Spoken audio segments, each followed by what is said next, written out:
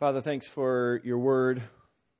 We're thankful that in the midst of this world and even in our own hearts as we get going this way and that way, Lord, that it reorients us to see you, that you would be the center of everything. And so, Lord, no matter what's gone on this last week or even this morning, Lord, we pray that your word would come and put our eyes on Jesus. Lord, we pray that your Spirit would help us to learn the same thing that he had these people to write, the same thing that he wishes to teach all believers. And so, Lord, I pray that you would help me to divide the word of truth correctly and that I'd only say what you would have me to. Lord, we pray that you would build us up as a result of this word. And we pray this in Christ's name.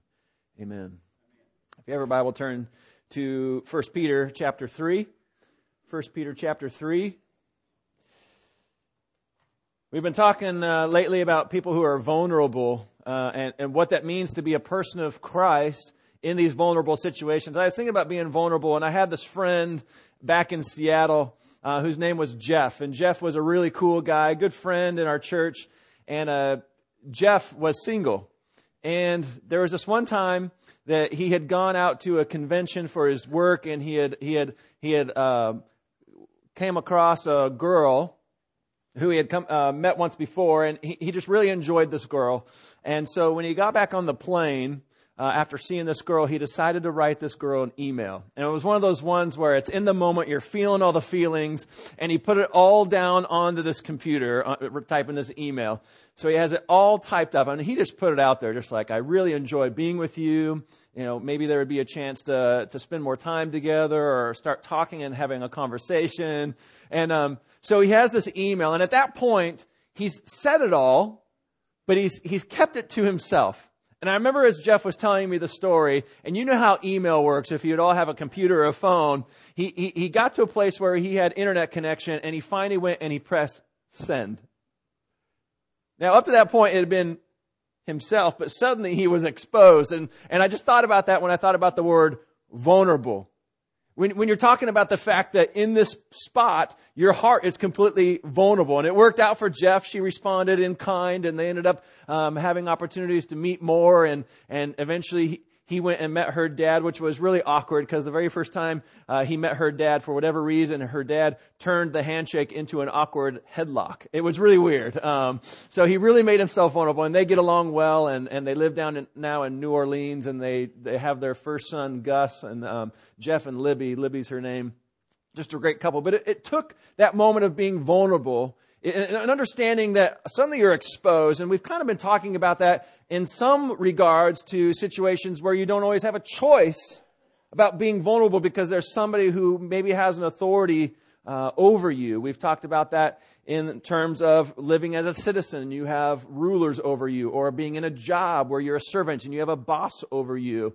And so today we're going to be in a situation where you chose to be in that place, possibly.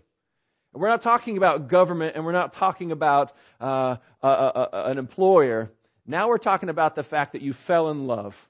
We're going to talk about husbands and wives, and what's it mean to be kind of vulnerable? What's it mean to be a person of Christ in marriage? What's it mean to be the wife that God's asking you to be, or the husband that God's asking you to be? So now suddenly married couples maybe feel awkward and say, like, we should not have come today. This is just going to start something. But I think it'll be very valuable. And if you're not married, or maybe you're a younger person, or maybe you're widowed and you say, well, this isn't me anymore. There's going to be things concerning what Peter says to the church, two wives and two husbands, that will also concern you. I think there will be application for all of us as we get into this. So let's go to 1 Peter chapter 3.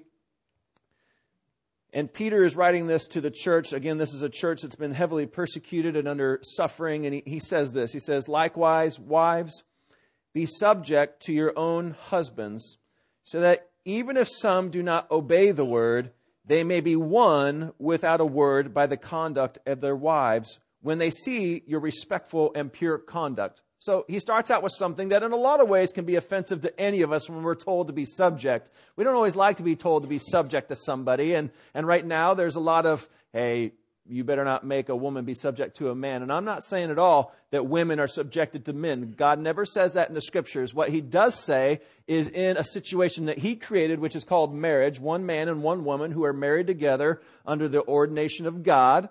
that in that marital relationship, he has made the husband to be the head of the household, and he's made the wife to be subjected to her husband. What does that mean? If you want to go back into the definition of that, go back to the sermons we did in Colossians. We did a whole thing, one sermon on wives, one sermon on husbands. I just want to say real fast what it means for a wife to be subject, but also for the husband to be the head of the household. When you go to the scriptures and find what it means to be the head of the house, it does mean to be a leader of the house. But as Jesus defines what being the leader is, what being great is, no matter in what relationship you are, it means that you're the greater servant. And in Ephesians chapter 5, when concerning directly headship, it means that the husband is not the head king, but rather that the husband is the head servant who has Christ as the example, having headship over the church, who loved her so much that he died for her. So when you consider headship in marriage and husbands, and we'll get to the husbands later on in this passage, by headship I mean you're the greater servant, and by subjection it is you are trusting that God is moving in your husband, hoping that in that relationship you together would glorify and follow Jesus to the max. Okay? So that is the opportunity here. The two are to be together. They are equals. Oftentimes wives can be are smarter than their husbands. I know that's the case in my family. Katie is the brains of the operation. Let me just tell you that. And you all said amen. We know that. So it's not a matter of who's better or who's worse, who's more powerful, but God has given roles just the same way that he gave the role of childbearing to the women. And all the men said, amen. All right.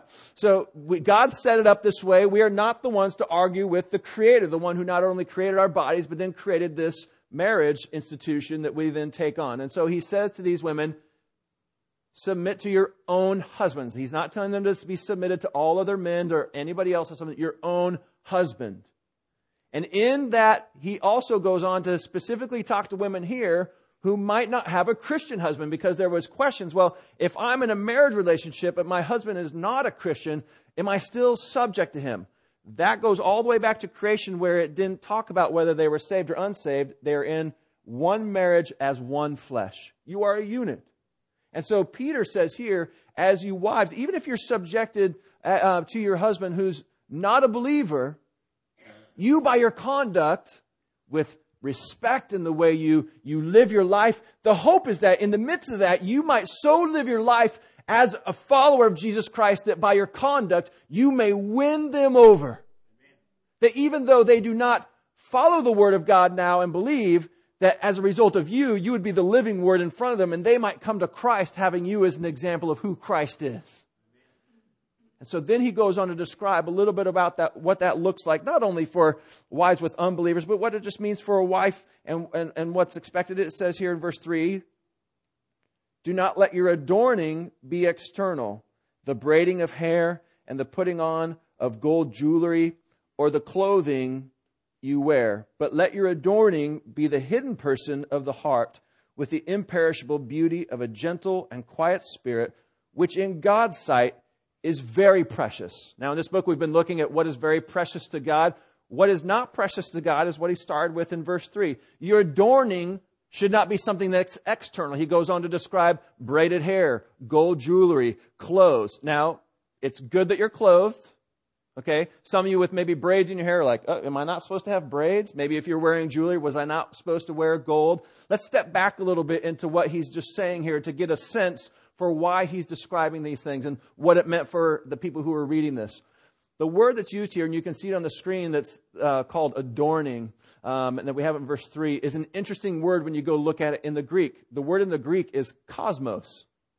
Cosmos. When you think of cosmos, what do you think of? You think of the universe. You think of what God has created. And that's what that word means. It means to have a created order. Somebody has put something into place and made it to be an organized system. Now, usually in the scripture, when that word is used, the adorning, it's actually not talking of somebody adorning themselves with clothes. Almost all the other times that it's used, it's talking about the world in general, that we as humanity have set ourselves up and organized ourselves in a system against God. In fact, the most well-known verse that all of us know, John 3:16, says, for God so loved the cosmos, that there was this organization, this system of humanity that in all of our actions and the way that we go, we have set ourselves up. We have designed ourselves to be in rebellion against God in the way that we go. And so what happens is we organize our lives. We set ourselves up in this cosmos where God is not the center. It's where I'm the center. We are the center. And so that's what Peter's getting at. When you begin to dress yourself and put on the accessories for yourself. And in fact, the word cosmos there is where we get our word cosmetics. When you begin to paint yourself in order to bring all attention to yourself for whatever reason that is, because you think of yourself more highly or because you think of yourself so low, but you're trying to get to that place of give me the attention, make me the center. Now, I know right now that wives and women are like, hey, that's not just us. And that's absolutely true. That's why in all the other passages, it's talking about all humanity does this. We find this true right now just in the way that we have organized our culture. For instance, one of the greatest things that's going on right now is the technological revolution that's going on with all of our devices. It's no surprise that back in 2007, when they came out with a smartphone that was called the iPhone, it was all about I. And the predecessor to that was a little gadget called the iPod. You could literally have thousands of songs on this little device.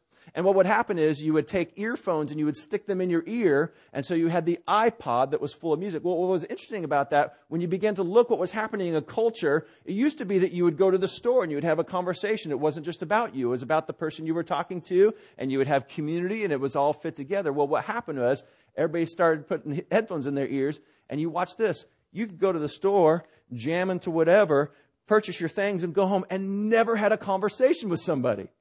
What began to happen is it's isolating. It's iPod, iPhone. And I love the gadgets. I love listening to my music. I find my phone very useful when I'm calling some of you or checking sports scores. But what's beginning to happen is it's isolating ourselves. Now, some of you might say, well, I'm not an Apple fan. I don't use the iPod, the iPhone, the iMac. I'm not an Apple. I use Samsung. Well, guess what? Samsung has the Galaxy, which is talking about the cosmos. It does the exact same thing. Where these devices, even though it says that we're connecting to people so much of the time, how many couples, when you've seen them on a date out at the steakhouse and they have their devices, are having time together? They're usually on their phone talking about, I'm connecting with somebody else, but it's something that's we're trying to organize around our own heart and fulfill it. It's very adorning, me-centric. And so that's the word that he's using here. Don't let what you're doing and the way that you're dressing yourself up and how high you're trying to tease that hair up on your head or whatever you're trying to do in the South here. Don't try to do those things to bring so much attention to yourself that you forget about who's in charge. Amen. Hey, all you women, you are beautiful. Do you know that God made you that way? And He made you that way not so that you would get all the credit, so that when people looked at you, He would get the credit. So the question is this: when you are putting on the jewelry, when you are putting on the makeup, when you are putting on the clothes, and the way that you are dressing yourself, first of all, when you look in that mirror, do you see somebody that God's created? You need to start there. And then realize that since He's the creator, what's going on in the way that you are portraying yourself should be a window for other people to then see God. So in the way that you're dressing, the way that you're accessorizing, then what you're doing, are you drawing people's attention to you or to God? Are you drawing your husband's attention to you or to God? Well, does that mean we can never dress up or wear jewelry or wear our hair nice? No, that's not what it's saying at all. In fact, in Scripture, there are times like the Song of Solomon. That's a steamy book, right? The Song of Solomon talks about putting on perfume, putting on jewelry. It's not that those things are necessarily evil. It's what is the purpose? Is this a God thing? Are you doing it because He's wanting you to, and you together as one flesh are coming and saying, God is a part of our marriage? Now, I know for some of you, you're like, clothing, I've got it. I don't have a problem with this. In fact, over in 1 Timothy, it says something similar. This is 1 Timothy 2, and it says in verse 9, women should adorn themselves in respectable apparel with modesty and self-control, not with braided hair and gold or pearls or costly attire, but what is proper for women who profess godliness with good works. So there we have some words that should be attributes for what you're wearing, what you are doing when you're adorning yourself. Modesty, it said. It said also that you should have self-control in the way that you should do it. Maybe you should limit how much you're addressing yourself. But some of you are saying, well, I don't have a problem with those things. I am totally modest. I am so modest. And you know what? I've heard you say how modest you are time and time and time again. And that steers into a different direction of piousness. So you got to be careful, because in the one moment God says, don't do this. If you go the other direction and say, I am all about modesty and I'm going to let you know and I'm going to tell you how to be modest. You got to be careful with that, because what ends up happening is you have to realize that God addressed you more about your works and judging other people than He did dressing wrongly in Scripture. So it's got to be you got to be careful. We need to help one another. We need to help one another to know we need to look at God. Husbands, we need to be aware that we're not tempting our wives to go in areas like this that they shouldn't, because we want them to do that.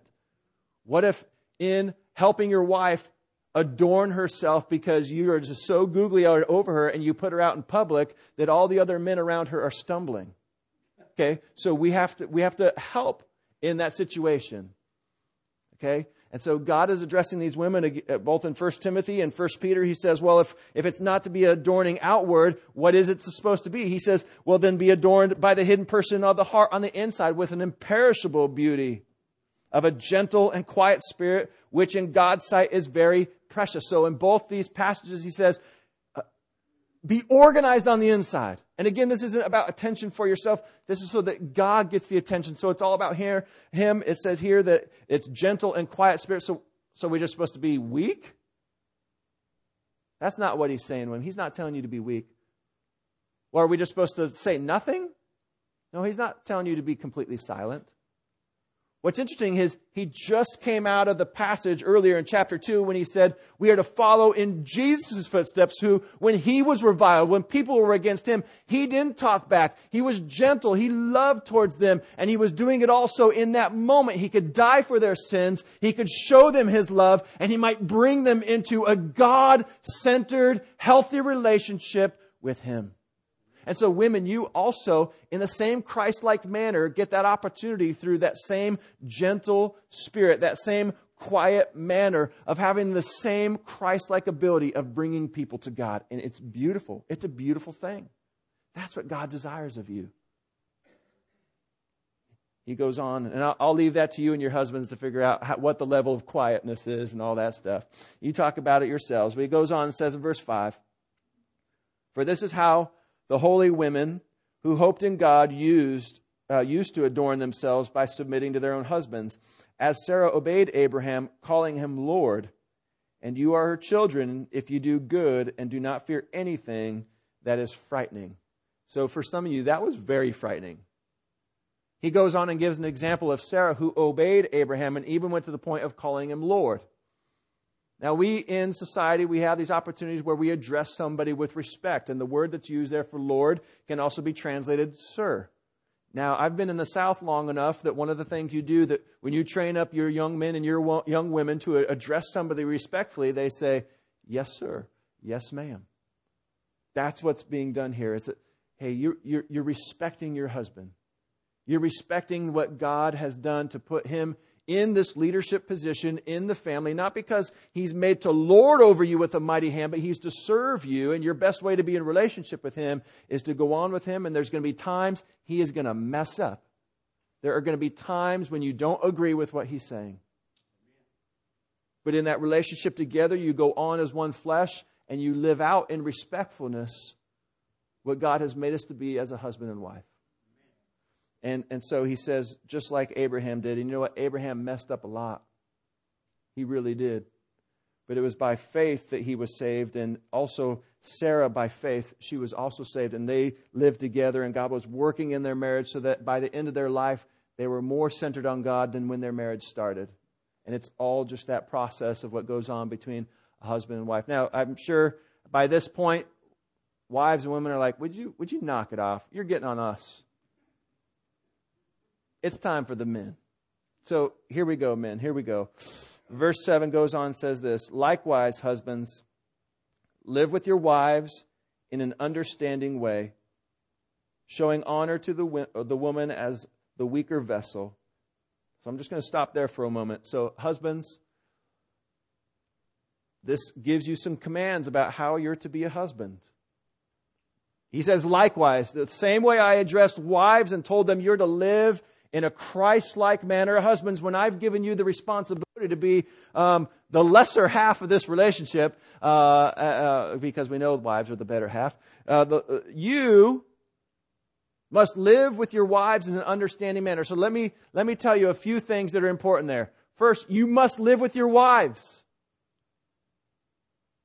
Live with your wives in an understanding manner. Now, in understanding, that is hard. I mean, I had no idea what I was getting into when I got married. That's because we just don't, men. We have a hard time understanding. And you know what? I don't know that I've gotten a whole lot better at it. I'm still trying to understand. But we are to live together. First of all, live together. And second of all, in order to understand, and you know this in any conversation that you get into, you can't understand somebody if you don't talk to them.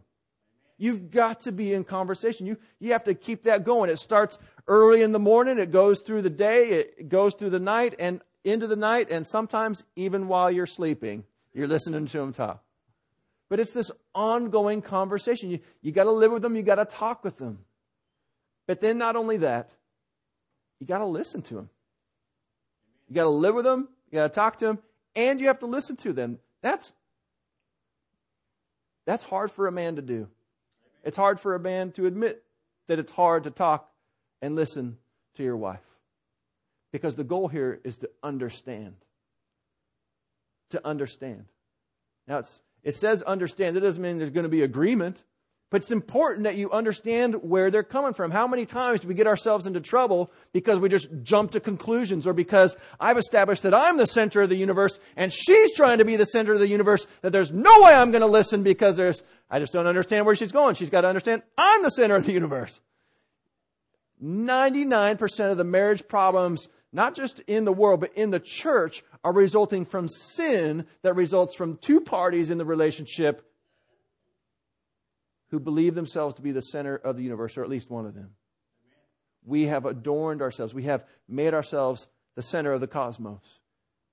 If we would see the other as, hey, this is a creature that God made who has miraculously paired them up with me, and I'm just going to gift them some time for them to talk, and I'm going to listen.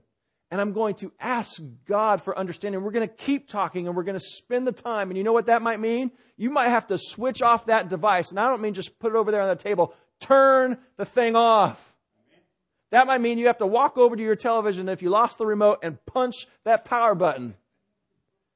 That might mean that you need to establish a date night. That might mean that you need to tell other people, not tonight, it's just me and my wife. You need to get to a place where you can live, talk, listen, and at least try to understand. For some of you, that's just work. How many times in the family have you said, maybe once or another, I feel like you're married to your work more than you're married to me? And so it could be something that even would be justified. I need to work for this family, but you know what? What comes first? The marriage. And from that marriage, when you begin to talk and you begin to center that thing on God, that helps to empower, that helps build you up so that you can go out to that job, so that you can approach the TV wisely, so that you can come to church ready. Now, I'm not going to ask for admit how many people had trouble between husband and wife before you got to church this morning. Were you ready for church? I hope that here at church today we heard from the gospel and that He's getting couples ready to go in strength. Couples talk to each other. Husbands, you were given a command here to work your tail off in trying to understand your wife. And guess what? It's going to take you the rest of your life. Amen. And husbands, if you say, well, what's in it for me? If you're a husband in this place today, I want you to raise your hand if you want God to listen to your prayers. I do. I want my prayers to be effective. So now that we just heard that He says, likewise, husbands, live with your wives in an understanding way. he goes on to say, because we're living with them, we're showing them honor as the woman, as the weaker vessel. But then it says this, since they are heirs with you of the grace of life, so that your prayers may not be hindered. Did you know, husbands, that God may not be listening to your prayers because you're not treating your wives right? He may not be listening to you at all. He says here that you need to live with your wives in an understanding way, showing them honor, the woman, as the weaker vessel. Does that mean she's insignificant? No. Does that mean she's less than? No. She's been created in a special way. The word there, weaker, doesn't mean that she's absent or less than. It means that she's glorious in a way that we don't have. Let me tell you the difference between the two. In our kitchen, we have different things that are used for different stuff that's going to go on in the kitchen and eating. And one of the things that Katie gave me for Christmas was, it was a heavy package that I got, and I ripped it open, and it was this huge, big cast iron skillet. And I love that thing. You can put that thing and turn the heat on hot. You can put as much grease in that thing as you want. You can scrape. I mean, that thing is it's a tank in the kitchen, this huge iron skillet. I love that thing. You get hit with that thing, it's going to hurt. But I love that thing. It's got its uses. It's a strong vessel. Now, for Valentine's Day, the kids and I got Katie these set of porcelain bowls. They're beautiful. They're painted intricately. And man, when I eat cereal, it's like, these are too beautiful to eat out of type of thing. But man, they're gorgeous. And they're breakable. They're weaker than the cast iron skillet. But which one's better? Is there one that's better? No. They've both been created for a purpose. They're in the kitchen together in order to help somehow manufacture and serve food. You, as husband and wife, you've been created and manufactured in different ways. Men, you're just physically stronger most of the time. I know some of you wives could take your husband. I'm not going to say that. God just made differently. That's why when you watch the Olympics, there's often two different categories. But at the same time, in the way that we've been created, God uses the way that He created us in our strengths and weaknesses, our roles that He's put us in, so that together we might be serving Jesus Christ to one another, to the world, to our children. And if we're not doing that correctly and trying to take a role that's not ourselves, you know what? Eating out of a cast iron skillet just isn't cool. But also, you know what? I can't cook on the stove with a porcelain bowl. When we do and use them for what they've been created for, that's right. And I know it makes me happy when we're eating and it's right. But in your marriage, if you're not doing it the way God intended it, it's not going to be right. And so in saying that she's the weaker vessel, we're all vessels, and it's not a less than, it's just how He's created them, and we're to live together. The two has become one flesh, that together we would glorify God, that we would be building one another up in Jesus Christ. And for husbands, that means that your job, part of what you're to do, is to live in an understanding way, understanding that you're to give her honor. Why? Because she's a co-heir with you. She's not going to get less than. She's not going to get less of Jesus once He comes back. We're co-heirs. It's together. Right in that moment, he's saying that there's no difference there in equality. We're all co-heirs. So he says this, you better get it right, husbands, or your prayers are going to be hindered. If you're looking at that creature that God gave you, He gave you that beautiful woman as your wife,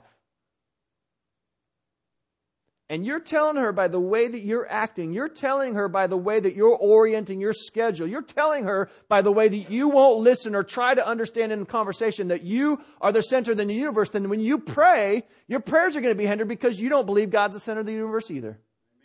You've just shown in all your actions that you are. And so husbands, that's why your prayers are hindered. When you go there, you might think, oh yeah, God's everything, but you don't show that to even the closest person in your life. And so Peter is saying this because it's an example, a husband to a wife and a wife to a husband, to, hey, be the best reflection of Jesus one to another. Somebody right in your house might come to faith as a result of that. The children that are watching might come to faith watching your marriage. People from the outside might see Jesus in your family because of the way you treat each other, husband and wife. When Peter is writing this, at that moment, the Christians were being persecuted. And everybody was looking at the church saying, they're a weird, peculiar people. They were making up stuff about the Christians. And Peter's saying, you know what? Let's go show them what a good family looks like. Let's show them what it looks like to have not just adornment that's going to draw attention to ourselves, but let's draw attention to Jesus. And the way, husbands, you're treating your wife, let's draw attention to Jesus. It was about society. And this week we've had some pretty hard things happen in our society. And it's been going on and on and on. And everybody keeps wondering, well, what kind of laws should we pass in order to fix our society? Society is built by smaller bricks and components. The first brick of that society, the first society that was ever created was the union between a man and a woman called marriage. And how much of our families, how much of our schools, how much of our government and everything would be fixed if we would come and put our families, our marriage before Jesus and say, how would you like us to be married? How can I be a better husband? Help me to understand. Help me, Lord, to know how to dress. Help me know what good works do you want me to do in a gentle and quiet way to be respectful? Lord, how do you want us to be married? If our nation would come in prayer before the Lord and say, Lord, help us to be married the way you want us to be, I think it would change the game. The center of the cosmos is Jesus. The center of every marriage needs to be Jesus. The center of every husband and every wife. And right now, if somebody's like, I'm not married, the center of every person over the age of 0 should be Jesus. And so it doesn't matter your marital status. It doesn't matter what zip code you're from, what color your skin, or where you end up. It's got to be Jesus at the center. And that little societal block that God's given you to live in, that marriage, that family, make Jesus the center of that and ask Him, help me. Help me to do these things. You know what? If we don't do that, we'll follow the world. Like the Scripture said, it's a cosmos, it's a world that goes astray from Him. And the world comes up with all kinds of goofy ways to try to help itself despite not calling God the center. And the church can't get caught up in that goofiness. Amen. I heard this week, I was watching the Olympics, and they do some crazy stunts in the Olympics. And this guy came down, and he did an acrobatic thing, and just he hit the side of the snowboard half pipe and just like crumpled down and just laid there. And so the ski paramedics are all going down. And it's one of those moments when you're watching TV and even the commentators, they don't even know quite what to say. And a lot of times you hear things, well, man, at this moment, if everybody could send out prayers to that guy. But this is what the world has gone to. And this is where we can't have the church or marriages or any individual who knows Jesus come to. The commentator said this, if everybody with this, at this moment, please send out a good vibe to that person. And I was like, a good vibe? What we've done in the world, and we do this even in the way that we treat one another, is to say, God's not relevant in this. We'll take care of the situation. So even across the globe, if I could somehow send out a good vibe from my body, and we could collectively capture those vibes and send it over to that dude who's on the half pipe in a broken lump, somehow he'll be helped. Now, it's easy for us to go like, that's silly. You know what? That's what the majority of Americans think. Is that if we just have good thoughts, good vibes, there is the understanding that karma is at work. I heard karma taught in the Four Oaks Elementary School this week. So it's not far away. And all that is saying is that somehow the universe is working on your behalf because you're in the center of it. God is the center. And that sounds silly, but guess what? If we don't start with Jesus ourselves and don't start in our marriage, we're going to go to those places quickly as the church. We've already watched churches go, it's just about our feelings, not the Scripture. It's just about what we want. It's not about what God says in marriage. Got to start here. I don't know about you, but if we start getting too many vibes going out here and there and the other, we're just going to be dead.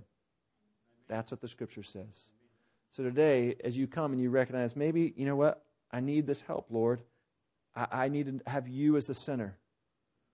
That's what Peter keeps saying. It's not just being married. Get your eyes on Jesus. Recognize what He did for you on the cross when He said, stop sinning. That's what you being the sinner is. It's just you sinning. And He takes all your sin, all that you've done in your selfishness and pride and greed and lust and adornments, and you take all that sin, you put it on Jesus. He then becomes the center of the grace of God, which is then cast upon you. And He wipes you of all your sin, and then He sets you off to go and live. And you get to go live as a man and as a woman. Sometimes you get to live in marriage, but it's with Jesus as the center. This morning, if you need to make Jesus the center again, and I invite you to do that as an individual. Say, Lord, here's just something I have kind of cast you off, and I've let things get carried away, and just put God as the center again. Maybe it's a sin you need to confess. Maybe it's just a bad habit. Maybe it's just mindlessness and you've been lazy, and come make God the center again. But this morning, I imagine that there might actually be married couples where this has been excruciating. And it might be that today is the day that you as a married couple say, you know what, we've got a history nobody else in this church knows. And I'm not saying at this point you need to get up and tell the whole church. What I'm saying is, right now today, as individuals, say, I'm going to be selfless. I'm going to ask God to change my heart to make Him the center of my life in this marriage. And together, would you reforge with me a marriage that's centered on Jesus? Let's come and let's talk, and let's repent of our sin together before Jesus, and let's reestablish this marriage in Jesus. I'm not asking you to go and renew your vows today. But for some of your marriages, you need to say, we need to be renewed in Christ day by day. We need His help day by day. And make this the first day that you start again saying, hey, we're going to live in Christ and make Him the center of our marriage. So I'm going to pray, and if you want to pray and come down forward at this time, that's what I'm going to put the welcome out right now. And if you want to come and pray individually, if you want to pray as a married couple or as a family, you're welcome to come forward. And we're going to pray and ask God to just be the center of everything, starting with what Jesus did on the cross and extending into all of our lives, that the whole world might see Jesus even through us, starting first with our families. Let's pray.